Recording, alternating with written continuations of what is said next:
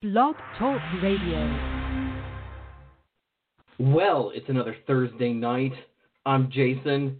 You're listening to my show, which is Whiskey and Wit, which I often just call Whiskey and Witches. It's Witches, Whiskey, and Wit, but I often want to say Whiskey, Witches, and Wit. I'm not saying that one is more important than the other. Far from it. It's just that they kind of sound alike, and I get them confused, and oh man, I should have chosen a different name. Thank you. I hope that you're doing well this evening, whether you're listening live or you're most likely downloading this podcast from wherever you listen to your podcasts. I really do appreciate the fact that people do listen to this show. This is a big week for me. My sixth book, Jesus Christ, is out. It's called Llewellyn's Little Book of Yule. I'll be doing more with it come November, December on the show. It's a little early to be crazy about that book. It's just September. We're not even to Mabon yet. Oh my God, are you ready? Are you ready for the everyone hates Mabon bullshit? If you are not familiar with that, there are a lot of people who are really offended that the name given to the autumn equinox is Mabon. If you know anything about the history of that, it's pretty nonsensical. I've never thought that it makes a lot of sense, but a lot of people get really, really angry, like it's offensive to call the holiday Mabon. Like they have nothing else to do. I just don't get it. But, we like our outrage, and apparently Mabon is something to be outraged about. I hope that you're having a good time. It feels like fall where I live. It's probably not good that it feels like fall. I live in California, and there's a ton of smoke in the sky, and it's sort of blocking out the sun where we all live. So the last 2 days, I've lived in this weird orange apocalypse. It just doesn't look right outside. You can see a little bit of sun kind of peering out through all of the garbage air. I've had a lot of friends who have, if not lost houses, they've lost all the infrastructure around their houses. No plumbing, no electricity. So it's been a pretty rough time up here in Northern California. I have friends and family who ask, are you and Ari okay? Are you and Ari okay? And I'm like, yeah, we're fine. The air is bad, but that's not a big deal. It's my friends who have lost stuff that I'm much, much more worried about. And these are people you probably don't know in the witch community, but they're important to the witch community where I live. And they're just amazing people, and it just hurts me to see all of that going on and people losing things and being away from home and all of that. It's just rough. It's the rotten cherry on top of the shit sandwich that is 2020. Not our best year. Speaking of 2020, I hope that you'll get out and vote as we get closer. Voting has already begun in some places. It feels like November is still an eternity from now, but we are less than 2 months away from the election. We are only 40 days from Samhain. That's pretty cool. I'm pretty excited about that. Should have been the greatest Halloween of all time. It's a Saturday. It's a full moon. It's the start of daylight or the end of daylight savings time, so we get an extra hour to sleep. Not going to be the best Halloween ever because all of the social distancing stuff is still going to be in place. However, witches make the most of the things, and I'm hopeful that you'll make the most of the holiday. Coming up on the show, we have Naja Lightfoot next week, and I'm really excited to talk to her just to give you a little, heads up, and then taking a week off to celebrate my 16th wedding anniversary. If you had a Jason and Ari would be married for 16 years, you are the winner, because I don't think even Ari had us being married for this long. So tonight, my special guest is Martha Kirby Capo, who is the editor at the Agora on Pathos Pagan, something very dear to my heart. And she also writes there as the Corner Crone, and she's my pal, and I don't think she's ever been on a podcast before. So I never, ever, ever have, no. Yeah, this is it. Like last week, I had a guest who had never been on a podcast, so I'm taking. She did well, She did well. Yeah, it's just I'm taking podcast virginity left and right.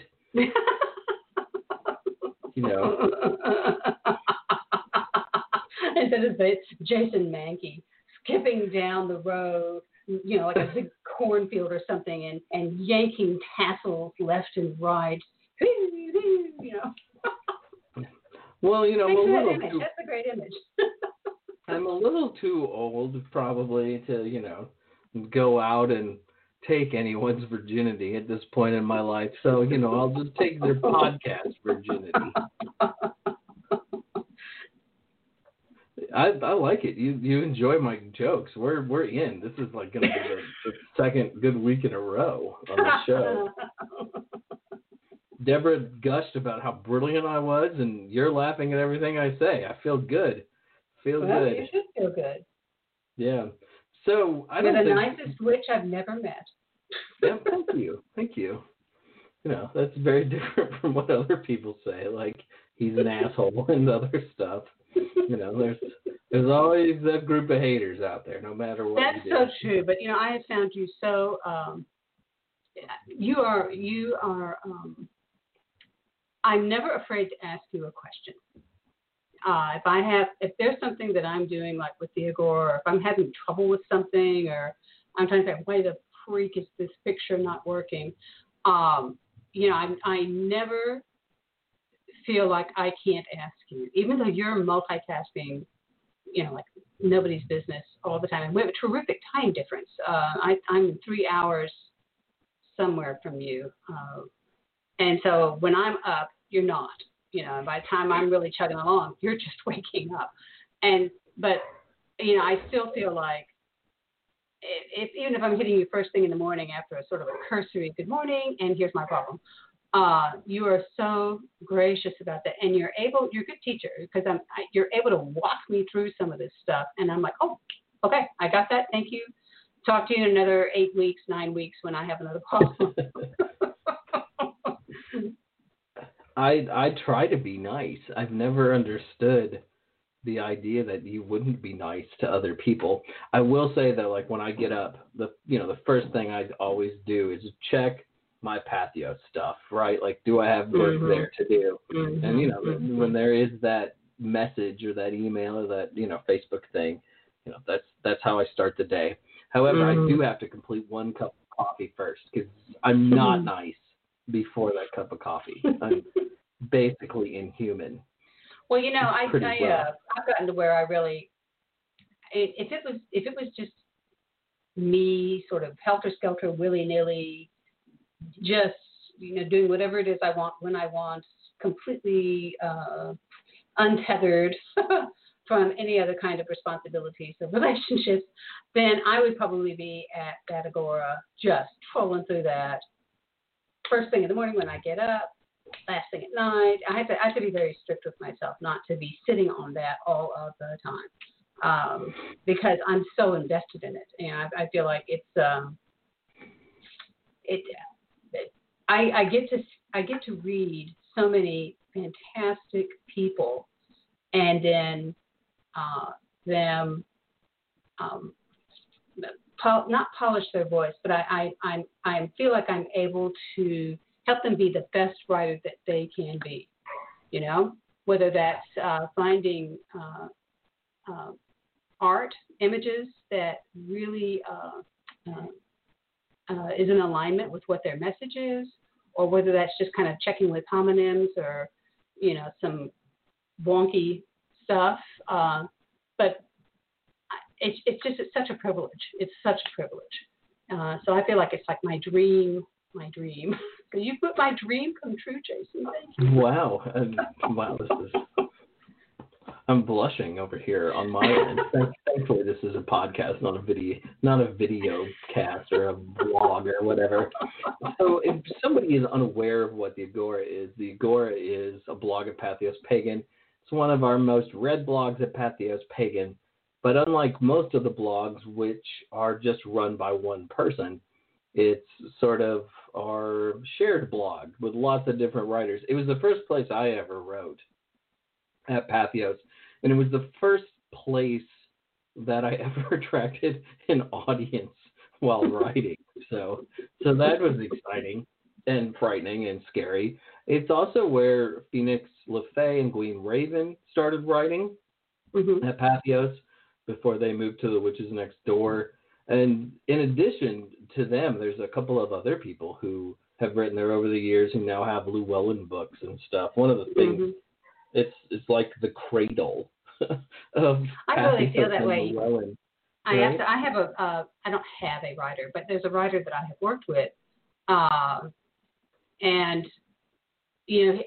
this was one of the first writers who came and asked to be tried out for the Agora after I was kind of in place, and I remember asking you, here's this dude's stuff. I think it's a go. What do you think? And it was so empowering because you said, you're the editor. You can decide. I trust you. You can do that. And which was so meaningful because this is your baby. This is, this is your darling thing. and rightfully so. And I loved that he was a jewel in the rough. But he has a voice. Do I get to say names? Can I say his name? Yeah, you can say his name. Okay, it's Vinny Higginbottom. Yeah, and he's got a Llewellyn thing going on now. It's been coming out, and I no ego and glory on me at all, but I do feel like I gave him a real break because I saw something there that I thought was unique. He has a unique voice that I don't see anywhere else, and he has an incredible story. He has an incredible life story. And when he said, I'm thinking about pitching a manuscript, and I was like, go, do it, because you're amazing. And then they said yes. And he said, I just, would you help just kind of look over? I said, absolutely. Whatever you want me to do, I will do it because I think your voice needs to be out there. What you have to say is important. And I'm just so thrilled for him. I just feel like I told him I feel like he's my child, he's my little child writer. And I'll admit though, like all of Pathos, when a writer's like, oh, I've signed my Llewellyn contract and stuff, I feel like Proud Papa or something. And it's not true because I didn't do anything. Yeah, I mean, they're writing. But it's really great to just. Right. I wish him every. It's just I can't say enough good things about him. So I'm hoping, Vinny, if you're listening, I'm still for you, and hopefully someday I'll get to meet him. Hopefully someday.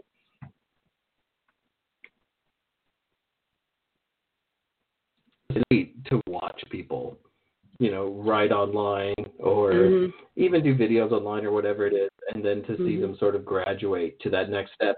Because there is something about a book that just feels legitimized, or it seems. I think that's true. I mean, I agree. I think that I've been anthologized, and because I don't only write for Pathos, I also have had stuff accepted over at Skinner House, which is an imprint of the Unitarian Universalist Association. I've never had a standalone book on my own. I've always been included in anthologies. And for a long time, I was just like, well, what am I, John Liver? But I just think my path is a different way. And sometimes I think I think that there is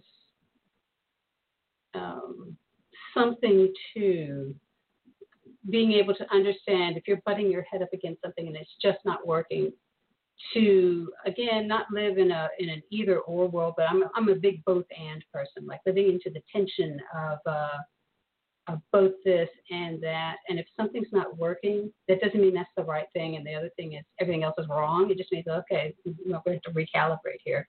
So I've I haven't given up, but I've kind of made my peace with it a little bit. And then when I see other people who I just love their work and help them get that to be the prettiest and the best that it possibly can be, and when they go on and have such great success, I'm able to be in a place where I'm 100% joyful for that. I'm 100% joyful for that. I usually am. I mean, with the exception of Gwen Raven, like when he gets a book published, I'm like, no. Well, I mean, I will say there are one or two people when I will hear that they're getting published. And I'm like, what the hey? What the hey? But then we get into that is a rat hole that is not going down. I want to talk about you for a while, though, instead of just talking about kind of your stewardship of the Agora, which has been great because as somebody who used to have to do it, I'm so glad I don't have to format blog posts at 5 a.m. at airport bars anymore. That's a big break. It's got a lot of little fiddly bits, and I kind of like fiddly bits, and so I enjoy it. It's well suited to.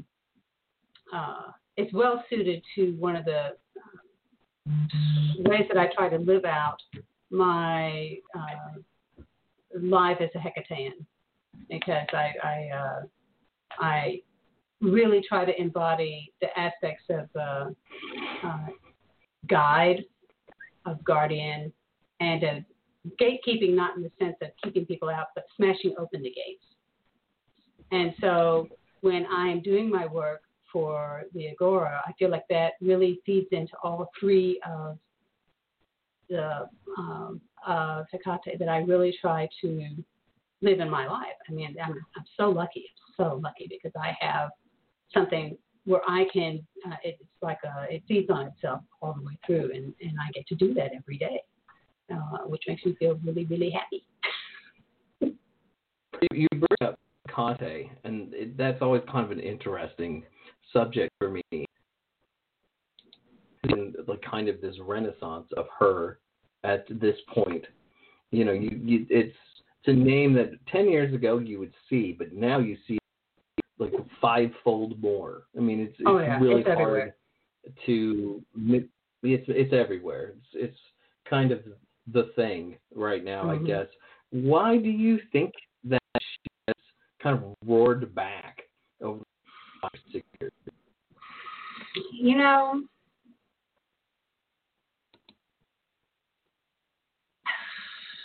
I think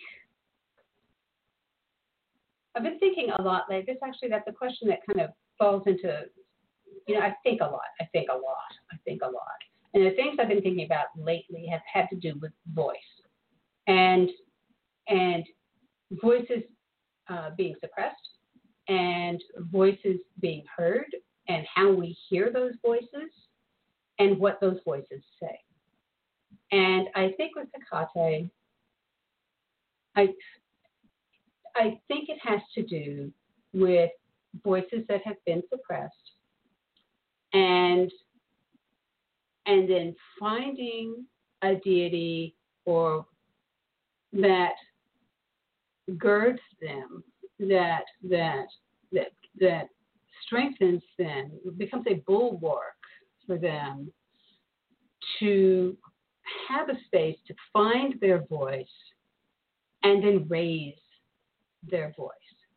And then as these voices are raised, we hear voices, and we in turn raise our voice in unison or harmony, or however you want to say it, with these voices. And it becomes a cumulative effect, a cumulative state of being, where now almost like a wave, like a sound wave, or like if you drop a stone into water and you see the ripple effect go out. And so you have this energy wave that's going out across all of these voices. And as these voices are amplified by other voices, they in turn are amplified, which then in turn amplifies. I'm articulating this very poorly, but I think it is something like that.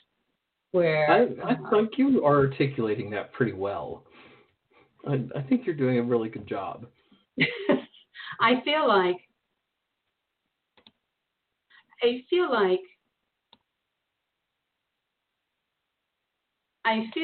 when we have, again, it comes back to voice and suppression. And it feels to me like there's this woman's roar. And I don't know if it goes back 4 or so years ago, or I mean that would be our country, but I don't know, other countries. It just feels like, gosh darn it, we've had enough, fellas, and I think Brianne Ravenwolf had a comment said, "I'm riding with a kate," and I'm like, we're all getting riding with a kate here, and I think whatever that, as we speak that rage, as we anneal that rage into a singular weapon to strike a cancer from our midst, or several cancers from our midst, that becomes, for us, it's Hecate. For somebody else, maybe it's whatever the Kali. Maybe for somebody else, it's whatever the rage deity is for that person. And I just feel like as we amass, as we speak these energies out there, if we put this energy out there, then there's this energetic thing that I think really does happen, where now we've got this all up in the mix, and now we're kind of, it starts to bubble up. It's like yeast, like once you've kind of fed the yeast, and now all the yeast needs a little bit of sugar and a little bit of warm water, and all of a sudden you've got something that's just popping up. It's just popping up. And I think that I feel like I'm babbling, but I think that there really is an element of that. I think it is the sort of a primordial rage, and not just impotent rage where we're just sort of hebephrenic and screaming in a corner, but a rage that says, I will take action, and I am girded by those things that will give me the power and the protection that I need to act my convictions, and and not consequences be damned, but I will risk those consequences because I have had it. I've had it. We're going to change this. We're going to do it now. War. Especially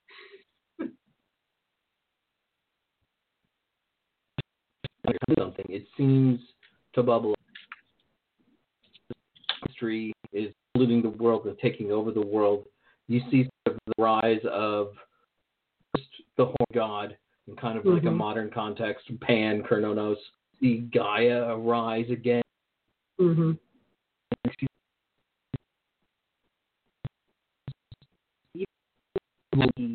The reevaluation of the word witch, and perhaps people wanting, especially women, to identify with that word.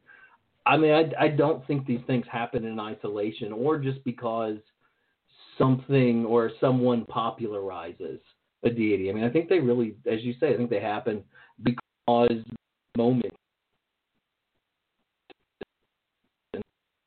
an injustice or a concern that needs to be addressed.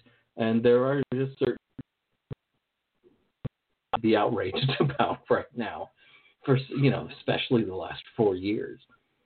I think that's. I mean, I really do think. I don't want it to. I don't want to sound like I think. Okay, now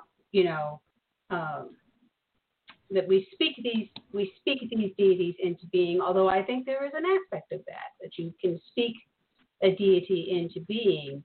But I don't know that's really, now that I explore that, I don't know that you're really speaking the deity into being so much as speaking the deity's language, maybe. The deity's, I don't really think of deities as, I go back and forth in this. Like, when I see, renditions and drawings of these buxom, quite long tress women, I have a problem with that because I have a problem with that. But I do think that there is a force that that is so beyond our five senses that we can only barely articulate what that is, barely say what they, in the moment we try to pin it down and say, okay, it's this, it's this, it's this, it's slipperies away, just slipperies away from us, because it ain't like us. It's not like us. And so we can't quantify it, because for us as humans, no matter if you're rich or whatever, you're still human. It is outside of our limited abilities to describe something that is indescribable. I mean, if it's a deity, then we can't really say what that is, because we don't know. We don't know what that is. We know it's there. We know when we feel that connection, but we don't know what that is. We just know what it looks like to us. You know what I mean? I'm always amazed at how some people can speak in absolutes about the gods. Not that they have devotion to gods and goddesses, but that they can speak in absolutes. Like, I know the mysteries of the universe, and I know exactly how the gods are, and everyone else is wrong. They're gods. I assume they operate differently than we do, right? In a way that that's what I think too. Absolutely, because we just, and this may be, I was raised Episcopalian, and I loved the Episcopal Church. Except, gosh, boy, it's very dude heavy, but God love the Episcopal Church. But there's this idea that like when the priest is presiding over communion, the Eucharist, and it's very easy to look up there and say, okay, well, that priest thinks that he's pulling down, he or she is pulling down, beckoning God, come down, you be the host, you be the wine. That's not what is happening there. The priest is saying, if spirit, or however they say it, is willing to come down and be part of this, now's the time, we're ready. But it's not the priest having control over this deity and slamming them down into the host and the wine. It's just not. Because if we have control over that deity, okay, let's think about that for a minute. What does that mean? They're a deity. We control them? Is that really what we're saying? It's amazing what people think sometimes, isn't it? Totally agree. So if you hear any pounding, I am unlucky that I have new neighbors who not only have a dog that barks all the time, the guy who lives there is always pounding on things in the back of his house, and it's driving me crazy. So if you hear a lot of thumping, that's what's going on. No, and I'm really apologetic. I've heard the dog, but I'm also hearing things cutting out, and I don't know if that's on my end or your end. It seems to have resolved itself at the moment. Yeah, it seems better. It happens a lot. But now there's the large pounding. I got a new microphone to do this show, and the problem with it is that it's so good that, on your standard, comes with the computer microphone, you don't probably hear the dog. Now you get to hear me breathe and my wife walk down the hallway. So, barking dog. Maybe it's the hounds of Hecate. Maybe that's what we're hearing in the background. I just got a new headset and mic too, and mostly because I've started doing these moments for meditation on a streaming pagan radio station. And so I was shocked when they said, yeah, sure, you can send something. It's like, wow, okay. But my mic was just, my headset, I don't even know how old it was. And I know it had gone through two moves from, I think one from Iowa to Illinois and one from Illinois down to Florida. And it just didn't do well. So the first time I heard myself on using this new headset, I thought, I don't like listening to myself. It's like, because you don't sound like you think you sound, and it's just like too nasally, and I'm like, oh God, I sound terrible. Why would anyone want to listen to me? So you mentioned living in Iowa, living in Chicago. Now you live in Florida. When I first came into contact with you or met you virtually online, you were living in Chicago. So you've lived in, several different places just over the last 10 years. Is there a difference in pagan community from place to place? And I know you're active in the UU Church, which for some people kind of replaces or is kind of an addition to pagan community. Is there a difference from spot to spot? There really is. And one thing I will say, because, I'm married to a minister, and so there have been CUPS groups in the congregations that we've been at, or there have been groups that have said, well, we're not CUPS group, but they could be a CUPS group if they just wanted to fill out the paperwork. They're essentially the same. But the thing that in a kindred or in a CUPS group, something associated with the congregation of the church, there is a level of intimacy in that I don't feel like I can take advantage of. If I were just like a regular person in the pew, sure, no problem. But it just skates so close to. I'm a big boundary chick. I'm very good at boundaries, and it just skates so close to a boundary. If I'm at the same congregation that Tom is serving, I just don't feel like I can. I just don't feel like I can have that sense of intimacy within that congregation. I can have friends, I do have friends, and I can enjoy myself and do good work, but there's just something about doing ritual with people that I have to be very careful. I feel like I need to be extremely careful with that. In Iowa, the gal who founded the first CUPS group in Iowa happened to be at the church that Tom was serving, and I was not very active in that group. Then when I came to Chicago, that church had a person who came to me and said,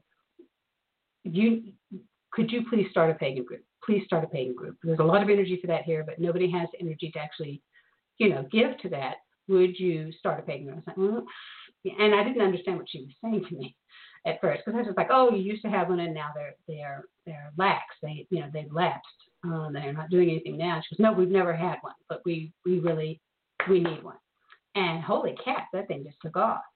And I was just hitting my stride up there with, they had these pagan pride days, and a lot of times they'll ask different groups across the community, hey, would you like to lead the opening circle or do the closing circle? And so when they had a call for that, I talked to the group and I said, hey, you guys want to do the opening circle for Chicago Pride? And they're like, yeah, let's go. And so we were ticking along. And then in 2018, there was just a whole bunch of horrible things that happened. And then we ended up moving down here to Florida. And then about 6 or 7 months later, we went into lockdown for coronavirus. And so I had just started making connections with local pagans. And these people over here I'm south of Miami now. They're amazing. They are so welcoming. And they're amazing people. But they really don't have anything to do with the congregation. This is a smaller congregation. They do not have, they have some pagans who are there, but they don't really have a pagan group. So I find that the connections that I'm making are very much outside of the church. And they are very robust connections. In a short amount of time, with a lot of stuff going on a lot of, dams that are blocking stuff that we're having to hop over to get to each other. But I feel more connected down here. I feel more connected down here in less amount of time with so many blockades than I have in any other pagan group anywhere else we've been. Texas, Illinois, Iowa. It's remarkable. It's remarkable. I've had great experiences in Florida.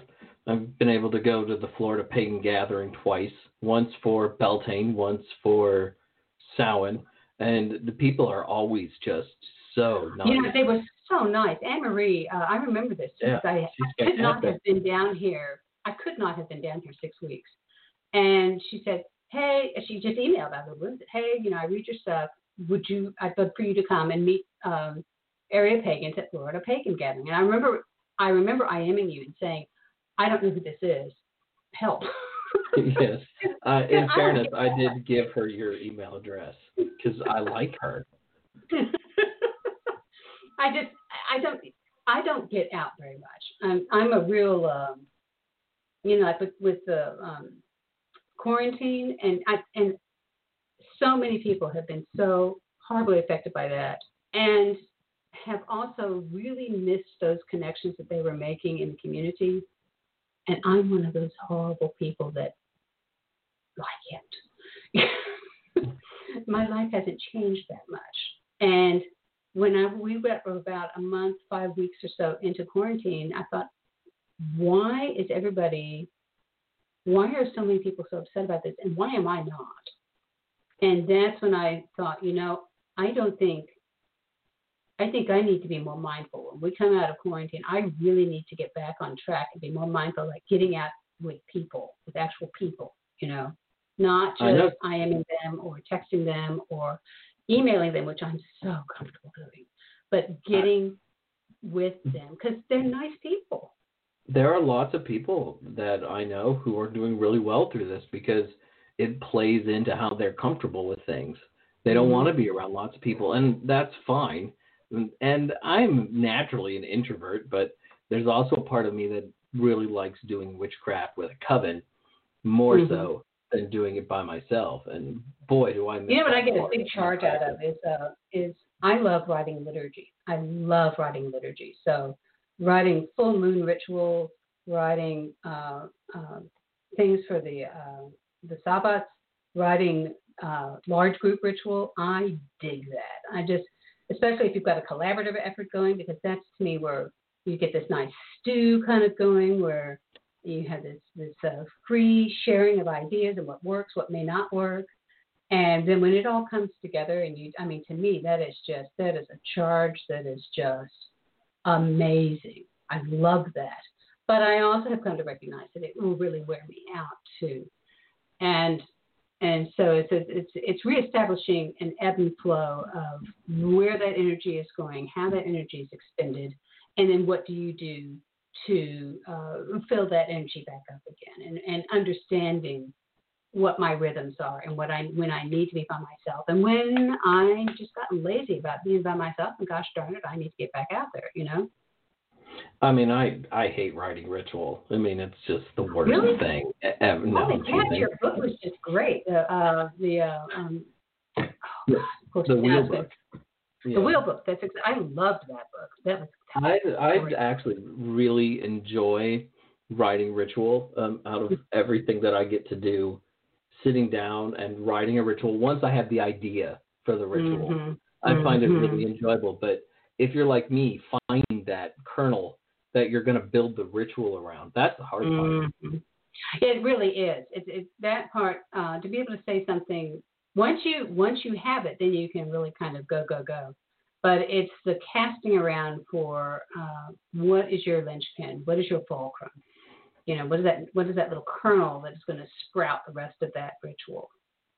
And you have to find something for people to do, especially at a group ritual, and that's always a challenge. And I think, and you know, I have, in my book, I write a lot of rules. Like, my wife hates guided meditations, for instance, so those are always out.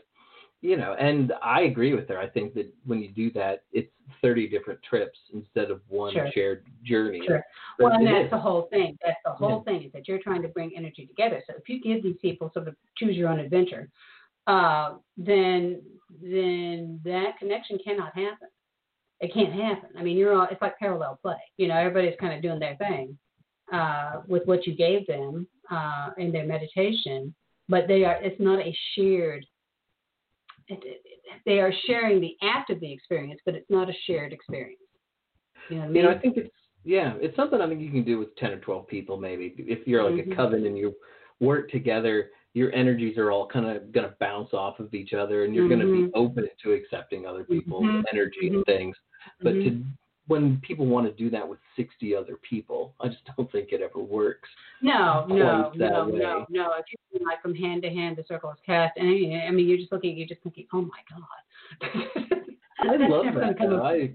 I find like hand to hand, I cast the circle, which comes from Phyllis Carrot. If you're wondering, I've always loved the like poetry of it, though I'm not ever going to think that it's like a well cast circle. Mm-hmm. But that's the thing is that you have to think. I'm sorry, I talked over you. No, it's just I have like a list of questions for you because that's just how I am. It's fun. I never get to all of them, but I've always been fascinated by the UU Church, and also I know that UU congregations are really different, and you're talking about, congregations in Arizona, Texas, Illinois, Chicago, and Florida. So, I mean, lots of different places. Were there places where it was bad to be a witch? Was like paganism not something that was really yeah. Because they have a thing called congregational polity. Every congregation is like its own little bag. So they're gonna, like John was saying a few weeks ago, John Beckett, that Unitarian Universalists find at their center their 7 principles. They are bound together loosely by their principles. And it's at 7. You can go to uua.org and look at the 7 principles. But it's not a Christocentric church. It's not brought together by, like, say, for instance, the sacrament or anything like that. And nobody's coming together, and that's not the main thing in the church. So you're going to have churches that are humanist. You're going to have churches that are a little more deistic. You're going to have churches that are kind of a mix of both. You're going to have congregations who say, "Don't you call me a church, we're a congregation." You're going to have people, that are just like maybe 27, 40, 50 people gathered together. You'll have some congregations that are 100 something. And I mean, it really is, you don't know. I mean, you know that they're going to have the same values. They're shared values that each Unitarian Universalist congregation or shares. But how that plays out, you don't know. And so, I would say it is still an uneasy. I would say it's still in the churches, in the congregations I've been in, it's still a somewhat uneasy side-by-side thing. The thing about, and everybody's tolerated. I mean, everybody, there's a high tolerance level, but I always feel like, there's a difference between tolerance and acceptance. Okay? Mm-hmm. If you're being tolerated, you know when you're being tolerated. Yeah. If you're being accepted, you never get that other kind of, oh, I think they're tolerating me. There's a push-pull between the classical, like Unitarianism, rational, scientific, in the head, and good works too. And then Universalism, which was much more the idea that salvation is universal, that we don't have to like jump through some sort of hoop or say a certain catechism or have a particular statement of faith in order to receive salvation. That's open to all because it's a loving deity, it's a loving God. And those two, when Unitarianism and Universalism joined together like back in the 40s, it has been I would say tension. There's tension between two fairly different approaches to what happens on a Sunday morning in the Unitarian Universalist congregation. Yeah. That being said, like down here, we've just been down here, I think, about a year, and of course, 6 months of that we've been in quarantine.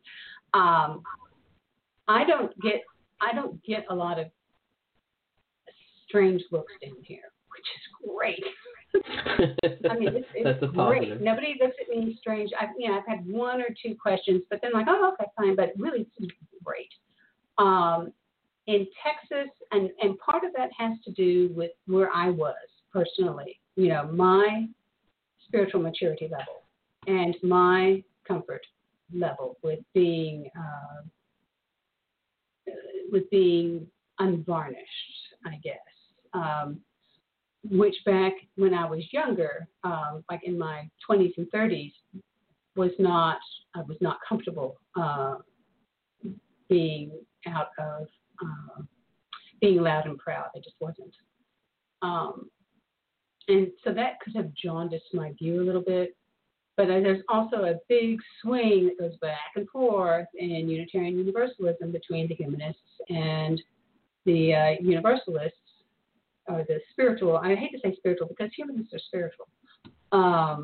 But it just depends on where that pendulum is and what that congregation is like. But they're all different. They're all different.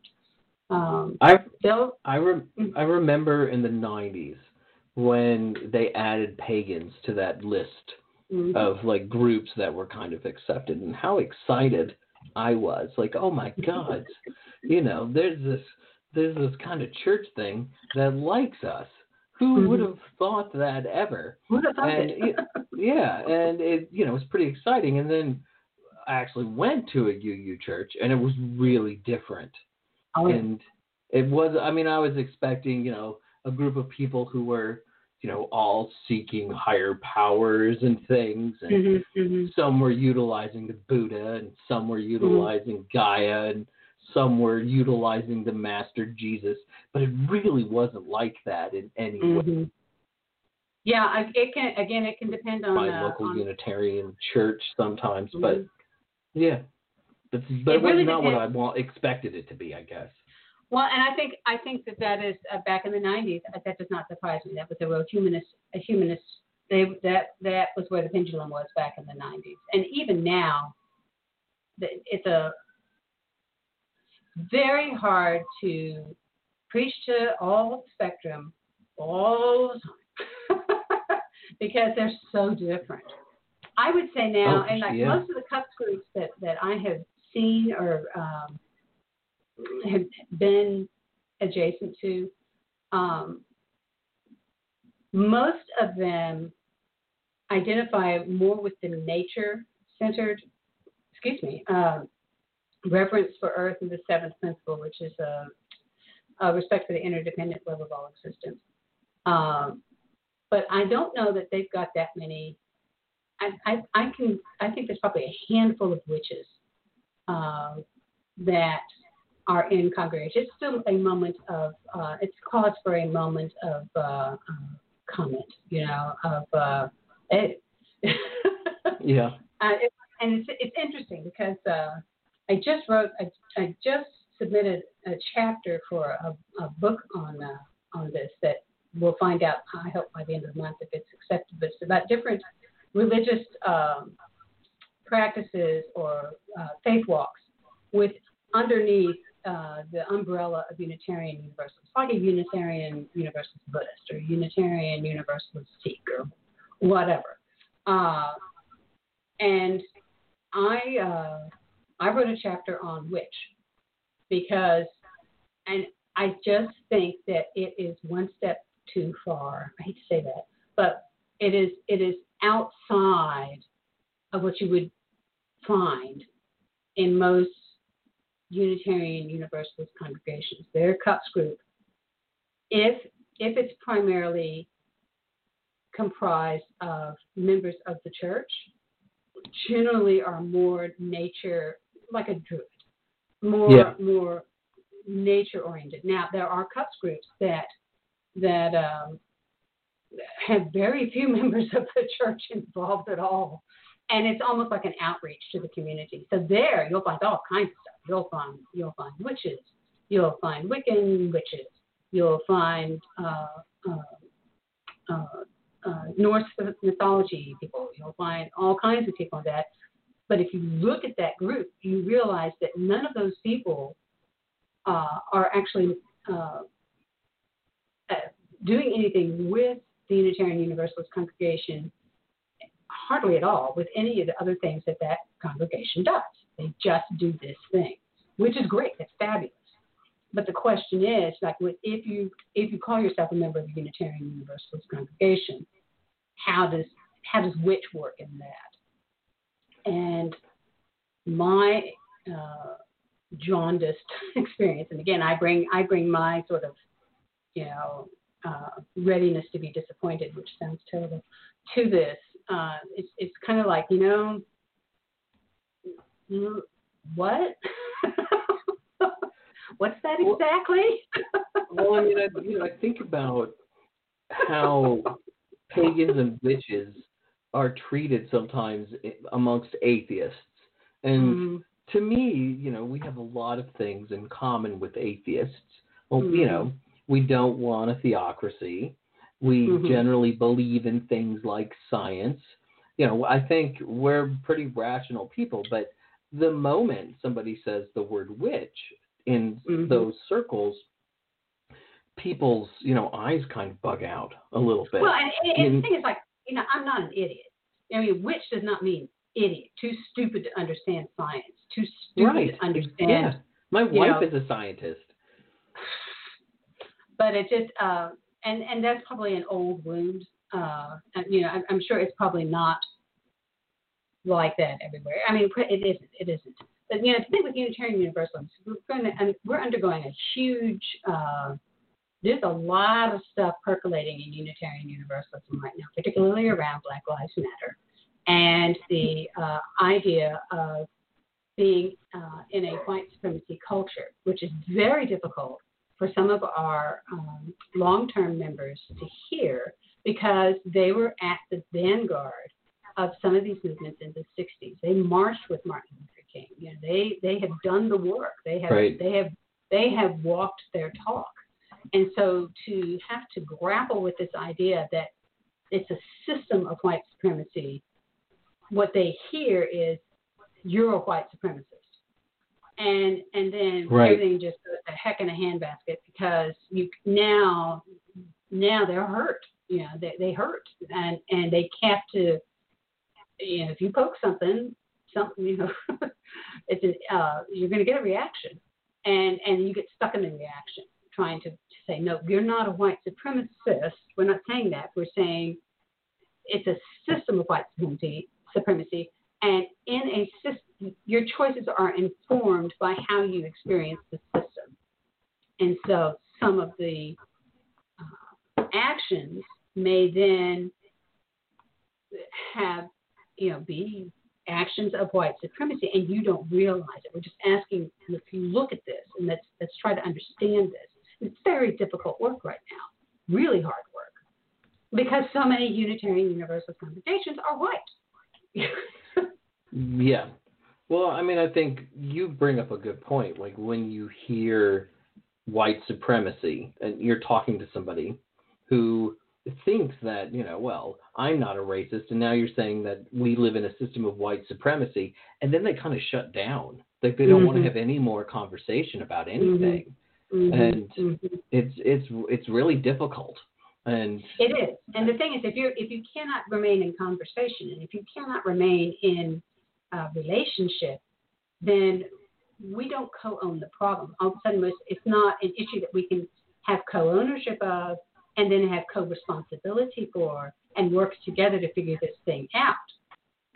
And that is very hard work. It's very murky work, because we need to be, you have to have somebody who can hear you in order to see it, to have their eyes open to that, and then kind of say, okay, let's work together on this. And we're so blamey shamey these days, especially these days. We're also blamey shamey. it feels like it's harder and harder to have conversations today, and that the battle lines are drawn like and quickly. drawn with thickly drawn. I mean, not just like a line in the sand. I mean, we're talking like concertina wire and 6 feet deep and little pokey sharp things that if you take one wrong step, you don't just stub a toe, or you don't just twist an ankle. I mean, you're impaled. Well, I mean, you hear the latest Trump outrage of the day, whether it's insulting soldiers who sacrificed their lives, or whether it's downplaying the coronavirus, or whatever it is, and you know that it means nothing, because the people who like him are going to like him regardless, because they've been conditioned now not to believe anything. And when he don't you remember? Don't you wonder that too? Like as we come through. I mean, I remember thinking a couple of years ago when it's like a lobster being boiled to death, but they don't know they're being boiled to death because the water temperature is so low, so they don't notice. And so it makes me wonder, now that we are 4 years into this, what are we not?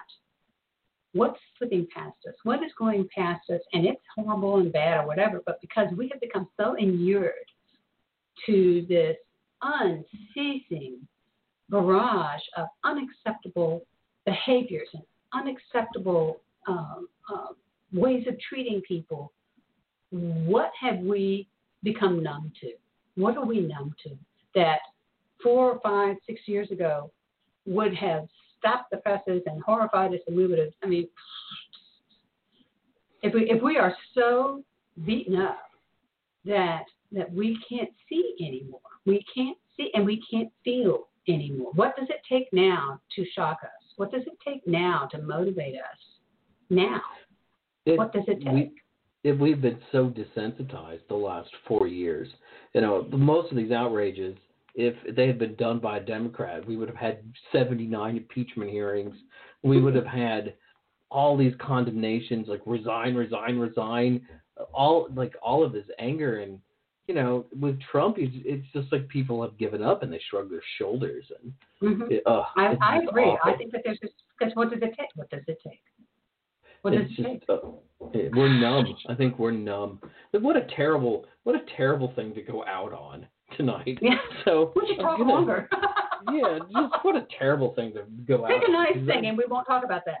I hate that orange asshole so much. So we're 10 days away from the most hated of Sabbats, Mabon. Everyone hates the name. What are you doing for the autumn equinox this year? I just wrote something about that, and it has become since my sister died in 2018, and unexpectedly for us, and then all this other stuff, moving, and then Corona. I mean, it's really been a barrage, and I am finding that for me, the equinox is becoming more of an internal reckoning, I guess, or awareness. Reckoning is too strong a word. Where I am thinking about balance, and I've been doing a lot of thinking about balance these days, and not so much like, okay, we've achieved balance. Woo, we've achieved it. We're there. But the idea is that to recognize that balance is a dynamic state of being that is constantly changing. You have to pay attention. If you're going to stay in balance, you have to really be paying attention, like you're on a bongo board, which is an ancient toy, or like the middle of a seesaw, we'll say that.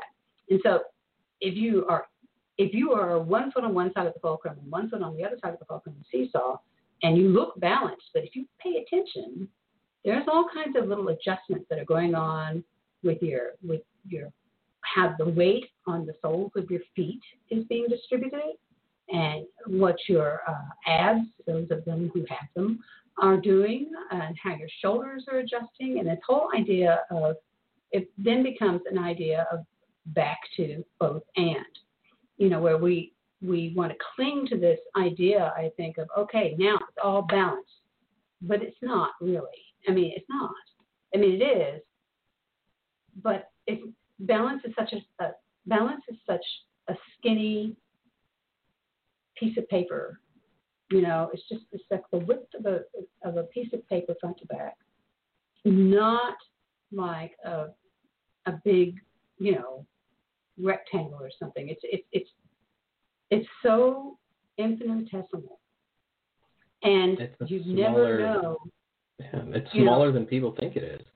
It is, and so for me, it has become.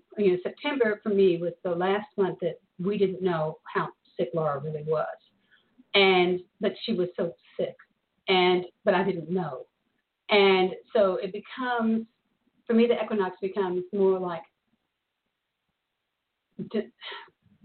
You think you know something. You think you know what balance is. You know what I mean? Like you think you know what that is, but you don't know what you don't know. And then sinking into that tension and seeing what bubbles up from that.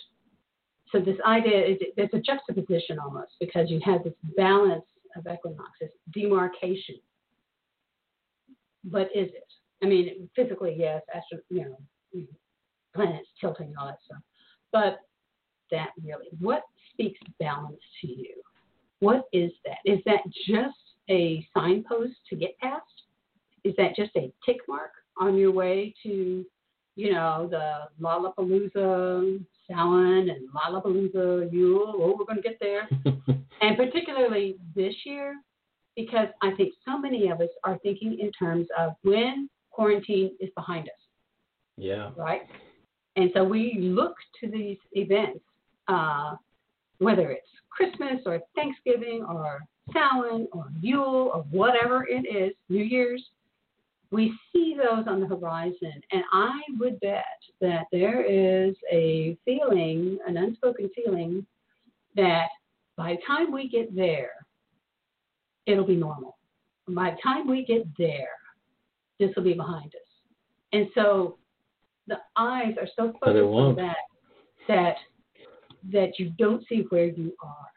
And so for me, the autumnal equinox has become stop, see where you are, be in that moment, hang in to that moment, but also know that you can't stay in that moment because those moments are slipping past you. And so what do you do with the tension between wanting to stay in that moment and mark that moment, knowing that moment has already slipped past? You know what I mean? Yeah. So it becomes much more internal for me. I was hoping to find the happiness at the end of the show.